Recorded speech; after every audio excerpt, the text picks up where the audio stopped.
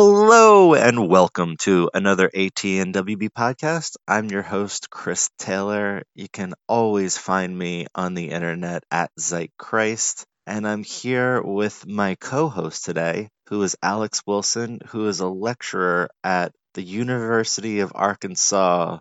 But it's a specific University of Arkansas, but it's the one with the Razorbacks. Yes. So yeah. So come on now, even though you're already here, Alex. Hi, Alex. Hello, everybody. Hello. How's it going out there It's great. in the Arkansas?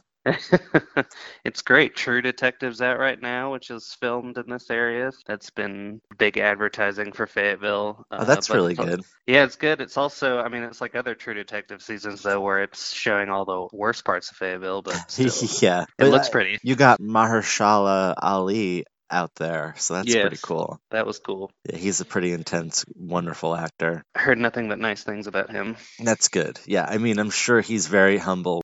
So first, we're going to be getting into DC Comics news, more specific DC Comics within the film and TV realm. So the first bit of news is Ian Ziering of 90210 and Sharknado fame will play the Blue Devil, also known as Daniel Cassidy, on the DC Universe's upcoming Swamp Thing series. Blue Devil entered the comic book arena in 1984, so that's kind of a newer character for DC Comics. I guess not as new as Harley Quinn, but still pretty new. The character of Daniel Cassidy is a stuntman turned actor. The news about Ziering describes this new iteration as being a washed up, out of work actor for 8 years. In the comics, a real devil mistakes him in a Blue Devil costume for an actual devil, and their fight gives him powers and melds him to his costume. So that's what happens in the comic books. Wow.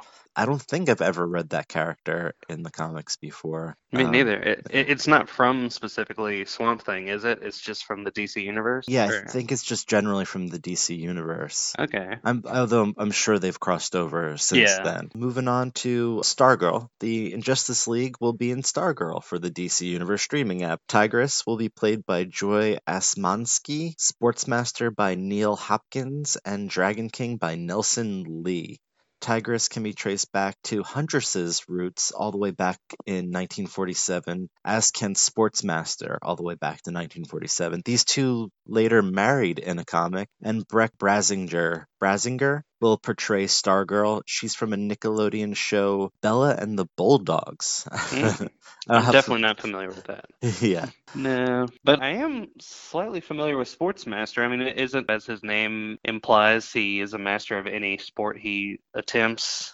Yeah, and I think he has like football garb like all over him. Yeah, exactly. Yeah. That'll be interesting to see how that plays on television. Yeah, it's a very ridiculous character, so Yeah. to actually see them portray this will be very interesting. Stargirl was created by Jeff Johns, who's actually the executive producer of this show, and he actually launched his career as a comic book writer at the creation of Stargirl, and he actually created it after his sister died in a plane explosion in 1996. Wow, Yeah, that's crazy. so it's always very close to him. Obviously, Greg Berlanti is also producing this show as well. I think he legally has to produce every show that's on television.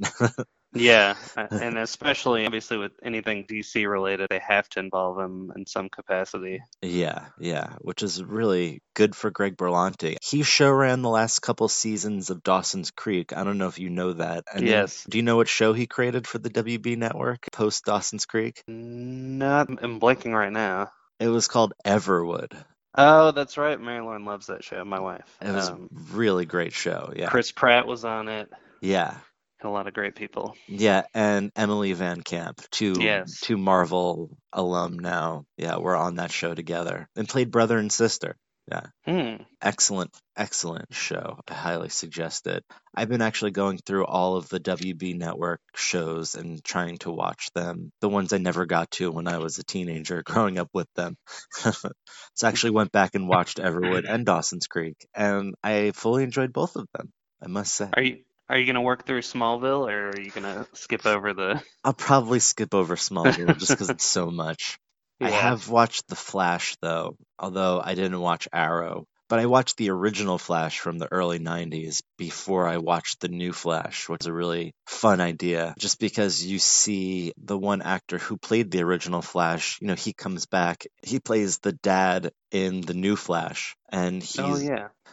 he was also Dawson's dad on Dawson's Creek. There's actually one really great episode of Smallville where it's a young boy who's kind of this drifter, and it turns out, spoiler alert, to be a younger version of the Flash. You kind of get to see Clark Kent mentoring him while he's visiting Smallville, and that one is actually worth a watch because it's got a lot of heartfelt moments in it. That's cool. Yeah, I know they did like a mini Justice League on that show, right? Yeah, they brought characters in and out. I don't know if they actually brought them together in the same way, obviously, as the movies have done it, but they have appearances from different members of the Justice League. I think Cyborg has a couple episodes and that earlier episode with the Flash, but I don't know if they actually team up to fight Big Bad for a particular season. Yeah, well, first, I was talking about John Wesley Shipp before specifically. That was the original Flash, and then he's in the new Flash show, and he was Dawson's dad. You're talking about episode 405 of Smallville, entitled Run. And the one kid who plays, I guess, would be the Flash, right?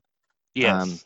Or he plays Bart Allen specifically, it says in here. He was on Veronica Mars. Yes, that's right. He's been in a few other things. He definitely developed a little career after that. Yeah, he was excellent for a teen actor. Yeah, he's very talented. He's tiny too, which I he think is. works in his favor a lot. Mm-hmm. All right, maybe I'll have to watch that episode. Maybe I'll try to figure out something like I'll watch the episodes with important casting. Yeah, because Justin Hartley plays Green Arrow on Smallville, and so he must have been so angry when he wasn't cast as Arrow in Arrow.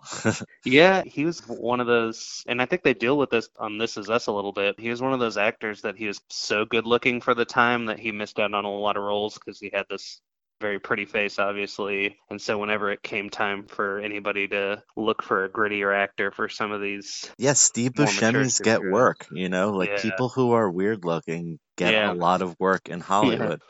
It's not necessarily how pretty you are, but it's just how interesting you look. Now he's on This Is Us, so he's set. I feel like that he also was rumored, or he was almost in an Aquaman pilot, and he was almost Aquaman as well. Justin Hartley, unlike that one Flash episode from Smallville, his Green Arrow plays a big part in the later seasons. That's cool. Yeah, they did a whole Aquaman pilot in 2007 for the WB network, but the WB network folded in 2006, or it became, the CW. So you can actually watch, it says part 5, so it's in a bunch of different parts on YouTube right now. But yeah, he played Aquaman in 2007.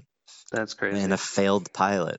So he's had his toes in the WB DC pool for a while. Yeah. Now he's over at NBC, which is good. Good for him. Meg DeLacy from The Fosters will play a character named Cindy Berman on Stargirl. Berman is the secret daughter of Dragon King, who acts as a nemesis to the Justice Society of America, and Jake Austin Walker from Rectify will play an undisclosed role. So I wonder what that's going to be. Yeah. Did you watch all of Rectify? I think it was an AMC show. It was, and I watched a lot of the first season, but I didn't see every episode. But he's a fantastic actor, so it'll be interesting to see what he ends up playing. Yeah, that show, I watched the pilot for that show. That show was so intense, Rectify. It follows his character after he's released from prison, and he's been in prison for like 20 years, and it kind of deals with the town dealing with him reemerging, and some people either believe he committed the crime he committed, or some people don't. It's him trying to kind of move past all that. It was created by Ray McKinnon, who is actually a writer from Little Rock, Arkansas. Oh, wow. Very cool. Yeah. Mm-hmm. Man, good for Arkansas. Yeah, they actually had a few writers from Arkansas who were on that staff, so that was a really good shot for Arkansans. That's very cool. Yeah. A bunch of new promotional images have appeared ahead of the February 15th release of Doom Patrol. And when this podcast drops, it'll be after February 15th. So Doom Patrol will already be on the DC Universe streaming app. The new promotional images they showed off are flashy. Each character has their own feel to them. They look really great from what I've seen. The Titans have already actually, spoiler alert, crossed over with Doom Patrol in a Titans episode. And actually, each character poster has a different decade vibe. Robot Man is very 80s, while Woman's is very 50s, and Crazy Jane's is very 70s. So it's kind of cool how they did that. Yeah. Each character has a feel of a different decade. I think that's really cool. Yeah, I agree. I'm definitely excited to see what Brendan Fraser and Matt Bomer do with those roles. Yeah, Should be really cool. I think this is really going to take off, actually, because Doom Patrol has always been DC's response to X-Men,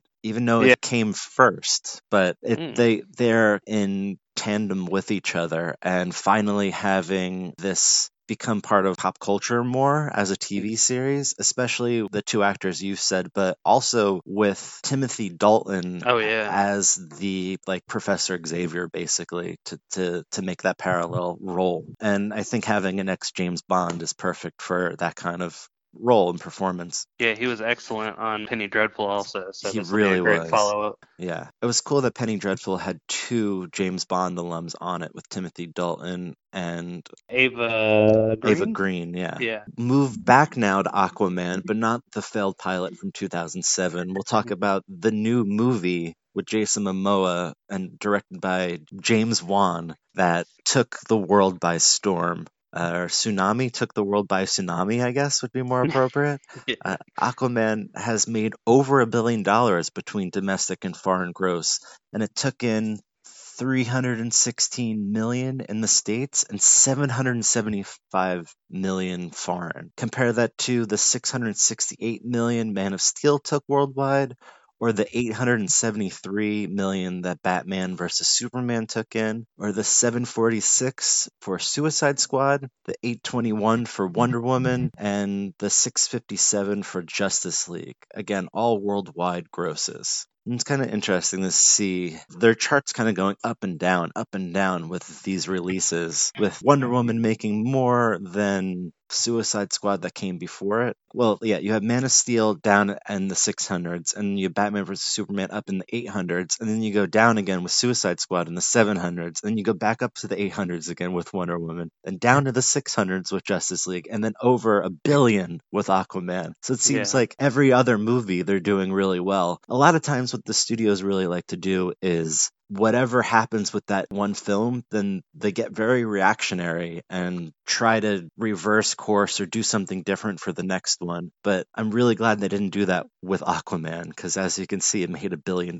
So just because Justice League did poorly, I'm glad Warner didn't make the decision to completely cancel or do something else with Aquaman. Yeah, I think they especially knew that they had something special with Jason Momoa and Definitely. James Wan teaming up. I just think that was such a good combination. I bet they just saw that and they thought, well, hopefully this will be the kind of lightning in a bottle that we got with Gal Gadot and Patty Jenkins. So maybe if we can just find pairs of people that either mesh well together or complete a vision, we can just kind of keep going with that. Hopefully with the next Batman movie that Matt Reeves is doing, they find the right actor. They can kind of continue this little idea of pairs of creators working well together. Yeah, they actually have been talking about the Batman as well, since it's been dated now for release. Yeah. And in it, they've they specifically said we want to get a recognizable actor to play Batman, and it's like I feel like instead of getting a recognizable actor, get a semi-recognizable TV actor like you did with Jason Momoa that some people know, but other people haven't seen Game of Thrones, so they have no idea who he is, but everyone's treating him with respect because some people know who he is. Then Aquaman kind of puts him over that zenith of becoming super worldwide famous. And I think that's the kind of actor you need. Someone who's almost famous, but not fully there yet. And this, like Gal Gadot, she's a perfect example. Wonder Woman teetered her over the edge, and now everyone knows who she is. Yeah, and Gal Gadot and Jason Momoa still feel like they're in that teachable tier of somewhat known actors, whereas it's like kind of what we talked about before with Ben Affleck. What you see is what you get, and I don't know how much direction you can give somebody who is so established. So if you can find kind of this right combination of a director who knows what they're doing, and then an actor who is semi-famous enough to draw a crowd, but also still, willing to kind of learn and mold themselves to the character. Exactly. And I think Warner was like, oh, people will come out for a Ben Affleck movie and then also come out for a Batman movie. But I honestly think people were like, "Oh, Ben Affleck's in this. I'm not gonna see it." It Yeah. was the opposite effect because that happens Yeah. with some actors. Some actors get soured. The common people sour on certain actors after a while. Definitely. Michael Cera, I think, was a perfect example Oh of that, like yeah. 10 years ago. Well, and they kind of grow out of that. They may hit a sweet spot at a certain part of their career, and then when they either age to a different, level or demographic, they all of a sudden have to figure out, okay, how do I take the notoriety I developed when I was younger and evolve with it? And some people can, and then some people, like you're saying with Michael Cera, it takes a little bit more time to figure that chemistry out. Yeah. Aquaman sits at 1.091 billion above any other DC Comics film. Also, if you want to compare that to the Dark Knight trilogy, Dark Knight Rises made 1.084 billion, The Dark Knight made 1.003 billion, and Batman Begins only made 372.7 million. Wow. I guess that was before IMAX and 3D and a push for international like they have now. Yeah, that's Everything's a true. push for international in China and all of that now. Well, in Dark Knight, doesn't that specifically open on a shot where, or at least for Christian Bale's character, like it opens up on a shot of him in Hong Kong, right? Yeah, yeah. So I think that was where they were obviously very aware, okay, we need to start this movie off in international waters and go for that audience that we might not have gotten with Batman Begins. Very interesting to see Batman not in Gotham in a movie Yeah, for sure. definitely. If he's not in Gotham, there's a reason for it, and it's to get a Chinese audience. Yeah, yeah. At least they loosely tied it in with then his cover story wasn't he hanging out on a yacht as Bruce Wayne after the job went down, and that's how he spun it back home was, oh, Bruce Wayne goes off to the South Pacific and is just blowing money, and when actually he's pulling a job. So I guess they try to like tie it in with what Batman would actually be doing, but Yeah, yeah, I like that aspect of the Dark Knight trilogy too, where Bruce Wayne was a performance for him. So he'd pretend to be yeah, this rich playboy as Bruce Wayne, like I will buy this hotel right now, ha ha ha, yeah, and it's just all a performance. And Batman is really the real him, while Bruce Wayne is the cowl that he actually puts on. yeah. That's always how Kevin Conroy, the voice of Batman, portrays it too. He's always like, when I play Bruce Wayne, I almost am like putting on a persona. When I'm playing Batman, it's more natural, and that's just That's who the cool. character is. Yeah. James Wan is a monster powerhouse. His first film was Saw, and he didn't direct the sequels. Then he made Insidious and The Conjuring and was sure to direct the sequels to have more control of the universe building, since he didn't like the universe building in the Saw films. But then the third and fourth Insidious weren't directed by him, and the Conjuring spin offs Annabelle weren't directed by him either. Then he made Fast and Furious 7, which made 1.5 billion for Universal, and the WB desperately wanted the Malaysian-born Australian Reyes Wan to direct whatever DC property he wanted, and he chose Aquaman because of the Tolkien-esque world building and storytelling that can take place in the sea. Yeah, that was a big shot in the dark for him to pick Aquaman just because nobody at that time could envision how you could create it on screen, but obviously he did something right. Exactly. Yeah. He felt that the sea was completely untapped in storytelling potential and had enough storytelling within the sea and the worlds of the sea, enough to parallel the Tolkien Lord of the Rings films and universe, or the Harry Potter universe, or even the Star Wars universe. He felt that Aquaman and Underneath the Water was rich enough to develop, hundreds of stories within. Yeah, and to that credit, it's got all this built-in mystery that you don't even need a lot of exposition or backstory for. It's just there are all these myths of Atlantis have been floating around, no pun intended, obviously before Aquaman, and so to be able to tap into that kind of mythos that everybody's aware of and exploit it was Yeah, that hasn't been interesting. tapped into yet, exactly. Yeah, Yeah, they originally like, do you want Flash? And he's like, no, I don't want Flash. Because if you really think about it, there isn't a lot of world building you can do with Flash. You can time travel a lot, which is a lot of fun, and maybe build up different universes. But if you actually want to build one universe, I think Aquaman was actually the best way to go. And he also wanted to prove people wrong, because Aquaman was never taken seriously in our pop culture and American pop culture. So he actually wanted to prove all those people wrong and that you could take Aquaman very seriously, which people have and have now. Yeah. And it's Warner's bread and butter now. While they're still making a Batman movie, I feel their main focus now is Aquaman and Harley Quinn. Batman's kind of on the back burner as one of their main characters, which is fine. He's been the main character since 1966. Like, leave him be. Let that Yeah. character rest for a while. You have hundreds of thousands of other characters to pull from in your DC library. And there have been so many iterations of Batman, and when you think about it, I mean, his counterpart in the Marvel Universe, Iron Man, there's been one live-action Iron Man, so crazy. DC definitely needs to have a little bit of a break. Or if what they're going to do with the Matt Reeves version, I thought I heard rumors that they're going to go younger, or at least kind of do something slightly different. But they're saying younger. And then on Kevin Smith's podcast, Batman Beyond, which is an appropriate title since the last 2 episodes been talking specifically about how a Batman Beyond live action movie would be really amazing. And then you get back one of the original Batman to play old Bruce Wayne. So you would obviously get back Michael Keaton to play old Bruce Wayne. That'd be great. Yeah. And I think, I mean, if Michael Keaton doesn't want to do it, then I think you get Kevin Conroy to play a live action Bruce Wayne. He's aged really well. Like, he's a cool looking older man now, Kevin Conroy. And I think he can pull off an old Bruce Wayne really well. I've never actually seen him act. I know he's in an episode of Cheers somewhere. You could get Val Kilmer and then redub him with Kevin Conroy. That would be amazing. That. I would love to replace Christian Bale's dialogue with Kevin Conroy dialogue throughout the Dark Knight trilogy. Where is he? And then instead you have Kevin Conroy, the actual Batman voice. You have a person's voice.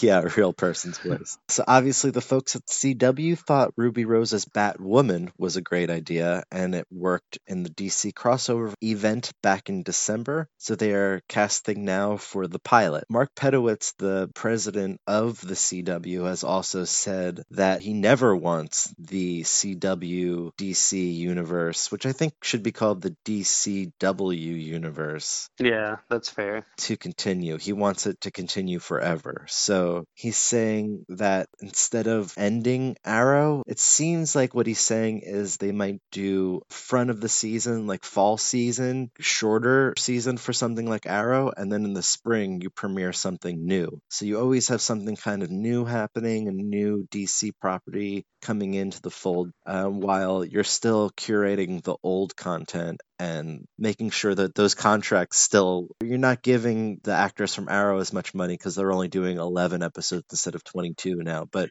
you're still keeping that show going as well. I think that's what might be happening. And that's such a smart idea, especially in TV, to have these backdoor pilots where you have, okay, let's try Ruby Rose as Batwoman, and if we don't like it, we don't have to spend a bunch of money on a pilot, but we still have an episode, for our existing universe. And I think they did that on Legends of Tomorrow a lot, where didn't they add Constantine for a second to Legends of Tomorrow? Yeah, he's on an episode of one of them. It's the same Constantine that was on the Constantine show on NBC. The same actor. Oh, who then did the voice for Constantine in one of the DC animated films as well. But that's great, because then it's like, okay, well, if we haven't figured out a Constantine live action show and we're still figuring out that character, why not put him in a show that's working and give the character a little chance to breathe and develop without investing too much money into their own series. So Yeah. One of the cool things they did when he guest starred on whichever series he guest starred on and reprised his role as Constantine was that he takes a peacock feather and itches his head with it for a second. And it's supposed to represent, because NBC canceled his series, that he was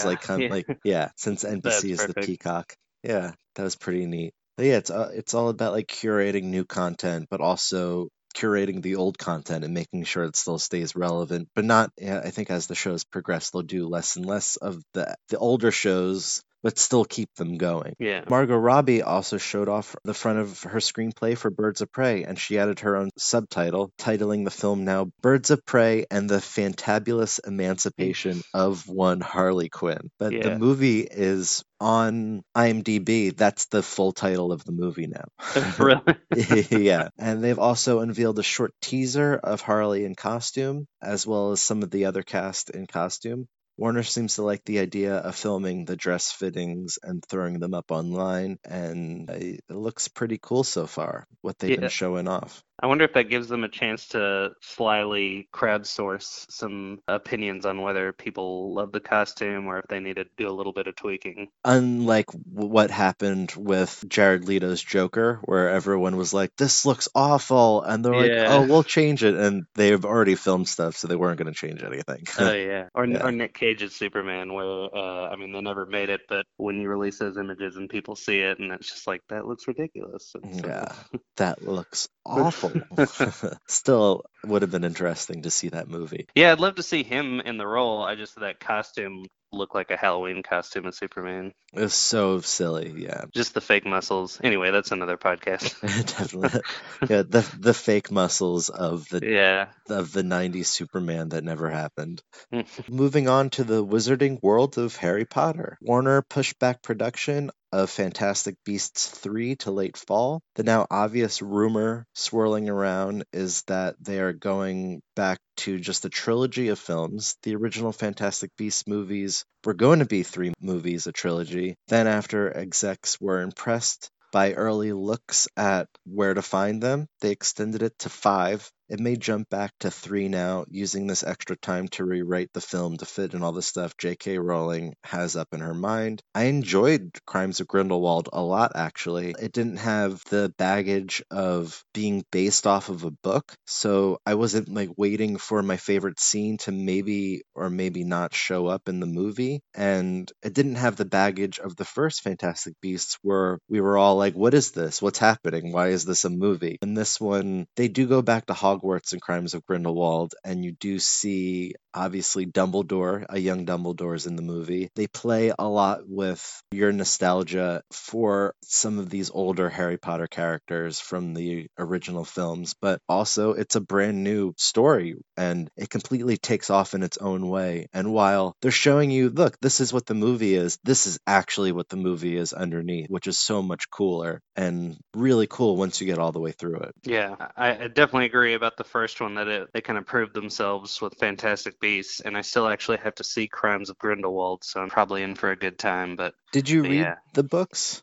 I read Fantastic Beasts, but it didn't. From what I remember, it doesn't have a narrative. It's more of it was It's a an screenplay. encyclopedia. Oh, yeah, yeah. Oh, now I'm talking. But Cursed Child. No, I never read Cursed Child. But I've heard good things about that. Yeah, well, they had the How to Play Quidditch, and they had the Encyclopedia of Fantastic Beasts, and then when she wrote the screenplays for Where to Find Them and Crimes of Grindelwald and released those as books as well, but they're just screenplays in a book format. Oh, I see. Yeah. Yeah, and then they've got I mean, there's the History of Magic that she published, so I mean, she could even do something with that. Yeah, and that's the thing. Like you said, there's also Cursed Child, which is 2 plays. Yeah. There's a part A and a part B, or part 1 and part 2 of it. I mean, there's so many other Harry Potter stories to tell. For instance, Beetle the Bard can be broken down into different films. That was a bunch of different fairy tales within the Harry Potter universe. And like we were just saying, How to Play Quidditch can be its own series of films. And obviously, Cursed Child will probably be made into a trilogy with the original kid actors at some point. I'm sure of it. I can see that. I'm so sure they're going to grab onto that nostalgia and take it from 2 plays to 3 movies. And that was great. I read that and I was really blown away by how much fun it was.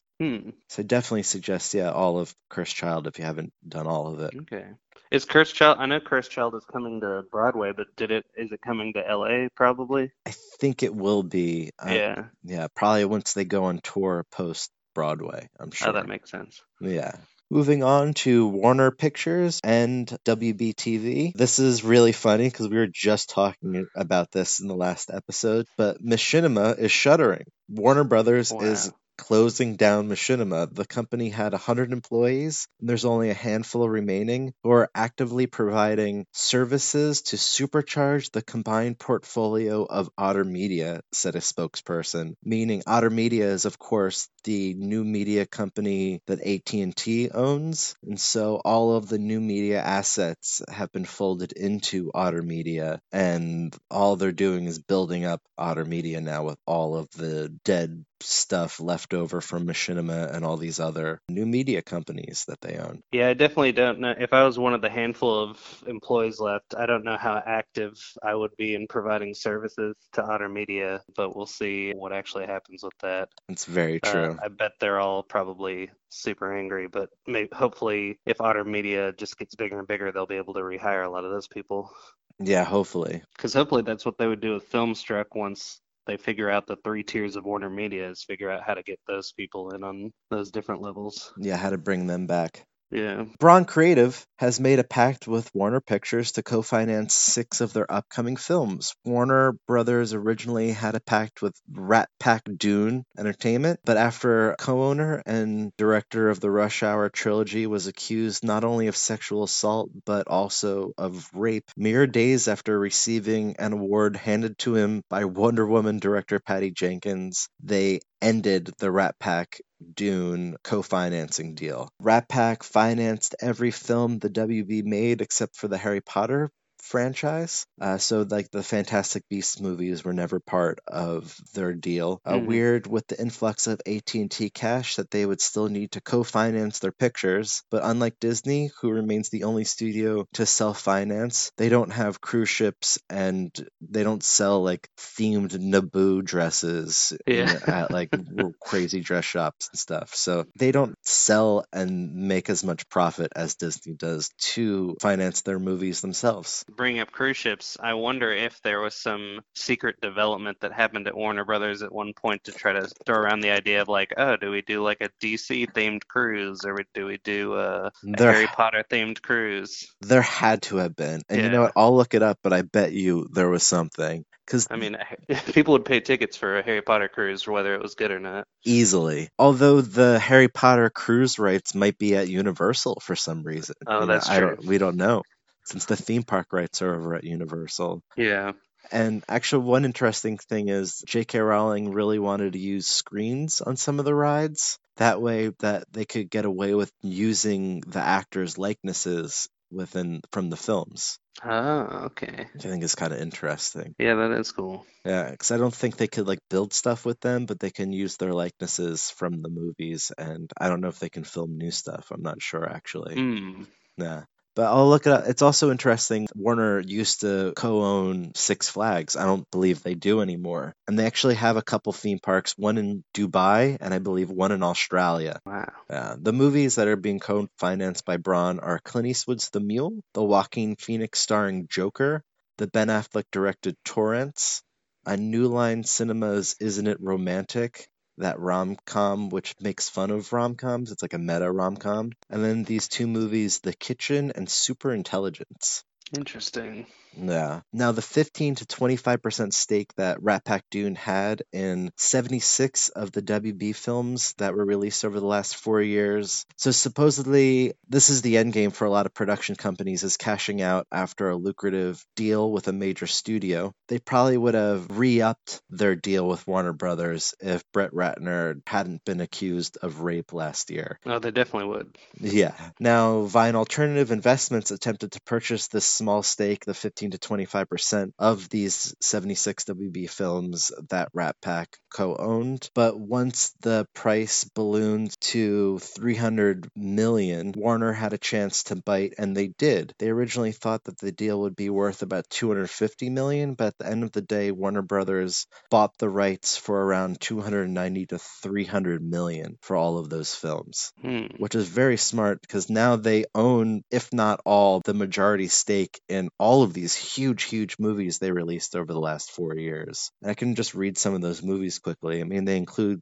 Gravity, the Lego Movie, the Godzilla film, let's see, Creed. Oh, wow. It's on here? Yeah, The Man from U.N.C.L.E., Annabelle, Horrible Bosses 2, Inherent Vice, Mag- Jupiter Ascending. yeah, Magic Mike XXL, Max that dog movie, Mad Max Fury Road, San Andreas, Batman vs Superman, Keanu, The Conjuring 2, Suicide Squad, Ready Player One, the new Tomb Raider, Paddington 2, which they actually bought from Weinstein Company as that was going under. Oh, okay. Yeah, Storks, which is one of their animated films, the Lego Batman movie, the Lego Ninjago movie, Dunkirk, Wonder Woman, that King Arthur Legend of the Sword movie that bombed. That was Guy Ritchie. And now Guy Ritchie's directing the live action Aladdin, which I'm afraid is going to bomb. Yeah. Kong Skull Island. I was going to say one more, and Going in Style. Yeah, they own more of those movies now, so they'll be making the full profit from those films over the next, 10 years as they put them on their own streaming service and things like that. Good for Warner Brothers. Yeah. This is news that makes me very excited. I'm so excited for this project, I can't even tell you. But Richard Roundtree is stepping back into the shoes of the character he made famous in the 70s, Shaft. Tim Story is directing the next iteration of Shaft, which brings back the original, as well as Samuel L. Jackson's Shaft. Samuel played Roundtree's nephew in the 2000 film, which he's reprising here. And of course, we have the newcomer, Jesse T. Usher, who played Will Smith's son in Independence Day 2 Resurgence. He'll play John Shaft Jr., the estranged son of Samuel L. Jackson's Shaft. Alexandra Shipp, who just portrayed Storm in X-Men Apocalypse, will also be in the film. Now, I love the Samuel L. Jackson one. Incredible performances by both Christian Bale and, more importantly, Jeffrey Wright, who gives the perfect tour de force performance as Peoples Hernandez. This will be in theaters on June 14th, 2019, but it seems like 2 weeks later it'll be on Netflix internationally, as Netflix backed half the $30 million budget. New Line, a subsidiary of Warner Brothers, got the rights to Shaft back in 2015. Here, Shaft Jr. is an FBI agent, but has a degree in, of course, cybersecurity from MIT, and the movie is being called Son of Shaft. But I wouldn't be surprised if they just call it Shaft when it releases. Yeah, get rid of the son of. It should just all be Shaft. Yeah. So I'm so excited to see, Samuel Jackson's going to play a smaller role throughout the film, but still excited just to see him come back as Shaft. And this new kid, Jesse T. Usher, I didn't see Independence Day 2, Me but neither. I'm very excited to see what he can do with the role. Yeah, it should be cool. I mean, it'd be awesome if secretly Christian Bale was also in it, but they just have been able to keep that a secret, but I'm sure he won't be. That'd be really cool. Did you see the 2000 film with I Samuel L. did. Jackson? I did not. That's why I was amazed that he was in it. So now I need to go back and actually watch it. Yeah, I'd highly, highly suggest it. Again, just for Jeffrey Wright's performance in that movie. Like, he should have won an Oscar. It's that great. But I did back in, I don't know if it was 2010 or 2011, but I worked at the Turner Classic Movies Film Festival that they do every year in Hollywood, and they were honoring Shaft, the original. That's and Richard really cool. Richard Roundtree made an appearance, and I've never seen a bigger crowd of older women just go nuts. They were all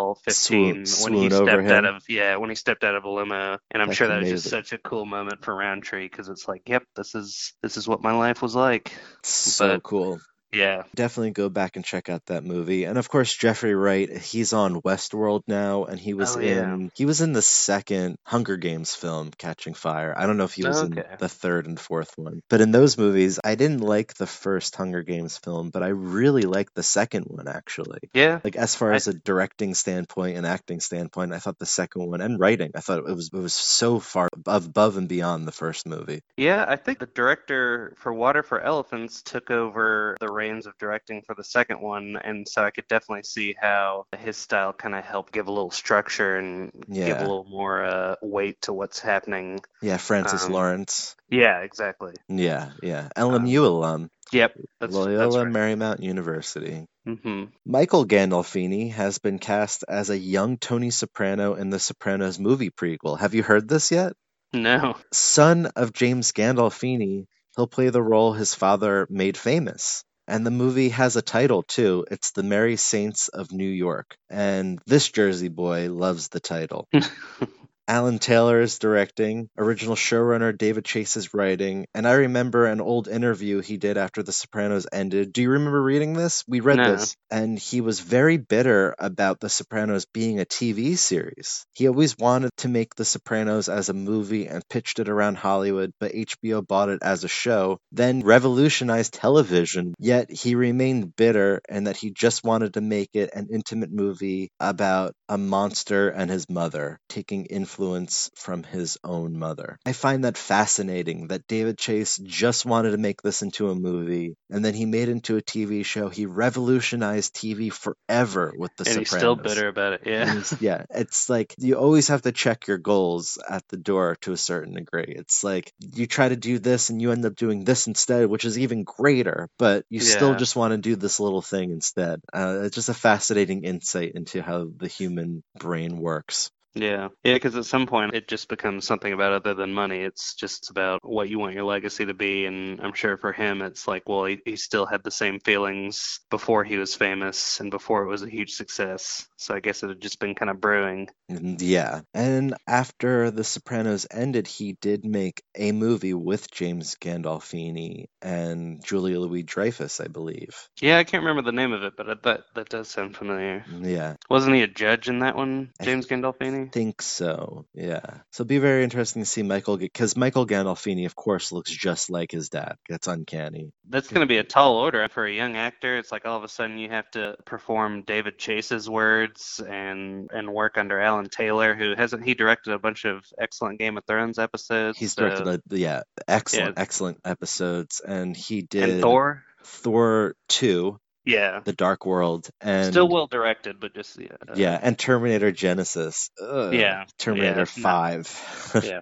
We'll pretend those don't exist, but the other stuff he did is pretty awesome. Yeah, But definitely. yeah, so that's kind of a lot to take on your shoulders, but hopefully it'll be good. Yeah. Let's see, we have Greg Berlanti is bringing another spin-off of Riverdale TV. This time it's coming to the CW by way of WB-TV, and it's Katie Keene, based on the Archie comic about 4 iconic Archie characters living their lives as 20-somethings in New York City. Katie, in the future, probably in future seasons, will become a fashion designer. The show will also be a musical, and it should be noted that Katie Keene looks a lot like Katy Perry. That's the character. Interesting. Yeah, even like she dresses up as all these different crazy things, and there's pictures of Katy Perry and Katie Keene from the comics when they're dressed exactly the same, in the same outfits. It's really funny. And their They names are definitely, spelled the same, Katy.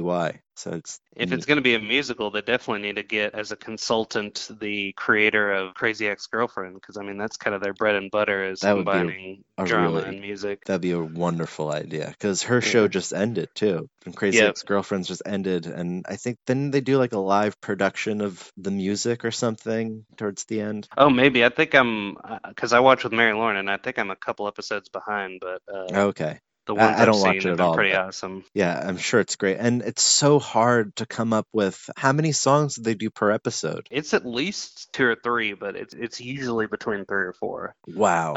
Yeah, so they take on a lot every episode. Sometimes it's not just the main character, so they do a good job of feeding their supporting actors and really fleshing them out through the songs too.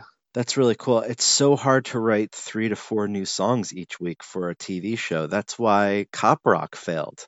Cop Yeah. Rock, you and my favorite TV show, I think, right? Yeah, Easily. It's like so ridiculous and just so amazing, and it's so dark. Yeah, Yeah, it's everyone's tough to- singing. it's really tough to. I mean, you can do it on Broadway, but as soon as you make it on TV, it's just really tough to deal with some of the topics they tried to deal with through music. So Yeah, crazy. yeah, and just hard to just write 3 new songs every episode. That's why, while the Buffy musical is a really good exception to this rule, but a lot of times when they do musicals on television, for instance, the Grey's Anatomy musical episode or the Scrubs musical episode, they either take just existing music and just sing it, like Snow Patrol Chasing Cars is the Yeah. song I remember from the Grey's Anatomy musical everyone's singing. Yeah. Let's waste time chasing cars. I only think of that episode when I hear that song now. But then also, They just oh, go ahead. They just had an episode this season where they played a Spanish cover of that song Of over course. like the end. Like that song to me is a more iconic Grey's Anatomy song than the theme song. Yeah, I agree. And then Scrubs, what they did was they took existing music from existing songs, but changed the lyrics. Yeah. So that was So that was at how least they that'll help. Yeah. yeah, that's how they got away with it. Katie Keene also, originally, Mark Pedowitz, the president of the CW, said that there was going to be no crossover between Katie Keene and Riverdale because the characters of Riverdale are in their late teens while the characters in Katie Keene are in their like mid 20s, so they're older. So they wouldn't really fit together at all. But a week after they announced that Ashley Murray, who portrays Josie and the Pussycats Josie on Riverdale, has been cast in the Katie Keene spinoff. Ah. So he was So like, yeah. that'll never happen to 2 weeks later. One of the main characters from that show is going to be on the other show forever. Surprise, Mark Pedowitz. Which makes sense because, like we were just saying, it's a musical, Katie Keene. So you would want to have Josie from Josie and the Pussycats in the musical show as opposed to the non musical show. Although Yeah. they sing in every other episode of Riverdale, which is really corny, but it works for Y- what they're trying to do. Again, I love that show so much, but it's so batshit insane. It's wonderful. I was just gonna say I haven't seen many episodes, but I do remember in the pilot they had Josie and the Pussycats, and I liked that idea, but I was nervous as to how they were gonna continue weaving them into the storyline. But luckily, it sounds like with the tone of the show, it's like it seems like it's just campy enough to where they can figure out ways to keep them involved. It's so campy, but then the mythology is really cool that they pull out of Riverdale because they have this deep mythology of the town and the last names, like the family names, and how the families have actually been at war with each other for generations. So they really deal with that a lot on Riverdale, which I think is That's cool. brilliant. It builds the mythology, it builds the world. It's really cool how they deal with all of that. But then you also have, underground fight clubs that take place in a Yeah. jail that Archie has to go through. Like ridiculous storylines. But this new storyline for season 3 is fascinating. It's so cool how they're doing it, where they have a game that's Dungeons and Dragons esque called Griffins and Gargoyles. And when you sit to play the game, certain kids just start dying and you start realizing that the events in the game are actually happening in real life to different That's cool. people. There's this character in the game that keeps coming up called the Red Paladin, and it turns out that that's Archie. So like people are trying to Ah, kill Archie to continue the game to a certain degree, and you have the Gargoyle King, who's this like guy dressed as a giant gargoyle, and you're like, is this real or is this magic? And they're trying to say, look, there's magic in this universe, but there isn't because of the Sabrina spinoff. So yeah. that does have magic in it. They don't want to say that there's magic in Riverdale, so this Griffins and Gargoyles game is trying to walk the line of magic and no magic in the universe, and it's really cool how they're doing it. It's fascinating. It's great writing. It's great stuff what they're doing. Yeah, and that's going to be tough to balance because I know in Sabrina they mention Riverdale, so Yeah, I'm sure they have to be very careful since they're on different networks to not infringe on the storylines of each other too much. But obviously, when the worlds are at least loosely connected, you have to have a little bit of that in there. yeah. And while I don't think you'll ever explicitly see magic on Riverdale, but you will a lot on Sabrina, that's the cool thing. Yeah, they're like hinting at it subtly this season Yeah. throughout. But can still make sense and completely be justified with our own reality too, with how they're writing everything. It's really cool. Well, and someday if the CW doesn't want to make Riverdale season 8, Netflix will buy it and then they'll be able to do all the crossovers they want to do. Definitely. And Katie Keene is going to be on the CW, not Netflix, which I think is really great for the Yeah, CW. Because the I CW agree. brands, I don't even think, I know, the CW brand is the strongest it's ever been. With Yeah, I like the agree. reboot of Roswell right now, which is great. I've been loving that. The reboot of Charmed, and then you have just the continuation of like the Vampire Diaries. They're on their second spinoff now, their third series in Legacies. They did Vampire Diaries, the originals and legacies. They have all the DC CW universe shows, the DCW universe stuff going on. They're at the top of their game right now. They know exactly what they're doing. I think it's great. Cool. Last thing, Warner Pictures has dated the next Christopher Nolan feature for July 17th, 2020, and will obviously be released in IMAX. When I think of Christopher Nolan, the word IMAX comes into my mind immediately, like it's his middle name or something. Christopher IMAX Nolan. This is where he released his last 4 films deep in the month of July, and that's where his 2 Batman movies made each over $1 billion. Yeah. Well, hopefully it'll be amazing and everything we want from the next Nolan movie. Yeah. Are there any leaks yet? Or I mean, they're pretty good at that by now, where they know to keep most of that stuff in house. I don't think we have any information about it whatsoever. It should be awesome. Yeah. I'm just looking at the internet and someone's like, Sherlock Holmes could be his next movie. I don't think he would ever do that. He just did do 3 Sherlock Holmes movies. It was called the Dark Knight trilogy. Like, I don't think he would ever touch another franchise again unless he created said franchise. So that's all the Warner news you can use and abuse and light the fuse and be amused and eat your chews. And Carlton Cuse. And Damon Lindelof. Oh, I do have to change. Shoot. So, any questions, any further thoughts about anything that we went over? It still amazes me every week how much stuff is being developed in the DC universe for television, especially. So it'll be cool to keep following up with that news. And hopefully by the time this airs, Doom Patrol will be out and amazing and everybody will love it. Very cool. Yeah. All right. So that's it for this episode of the AT&WB podcast. Do you want to tell the people where they can find you, Alex, online? You can't find me, people. Don't even try. I'm at Dr. Television on Twitter, but I rarely post except for the one time every century I'm promoting a script that's in a competition or what have you. So if you do find me, kudos to you, 'cause I make it hard. So very cool. Is it Doctor spelled out and with like an underscore, or is it just No, DR? Just DR_television. Very cool. That will do it for this week, and that's all, folks. Roar! This has been a full dinosaur production.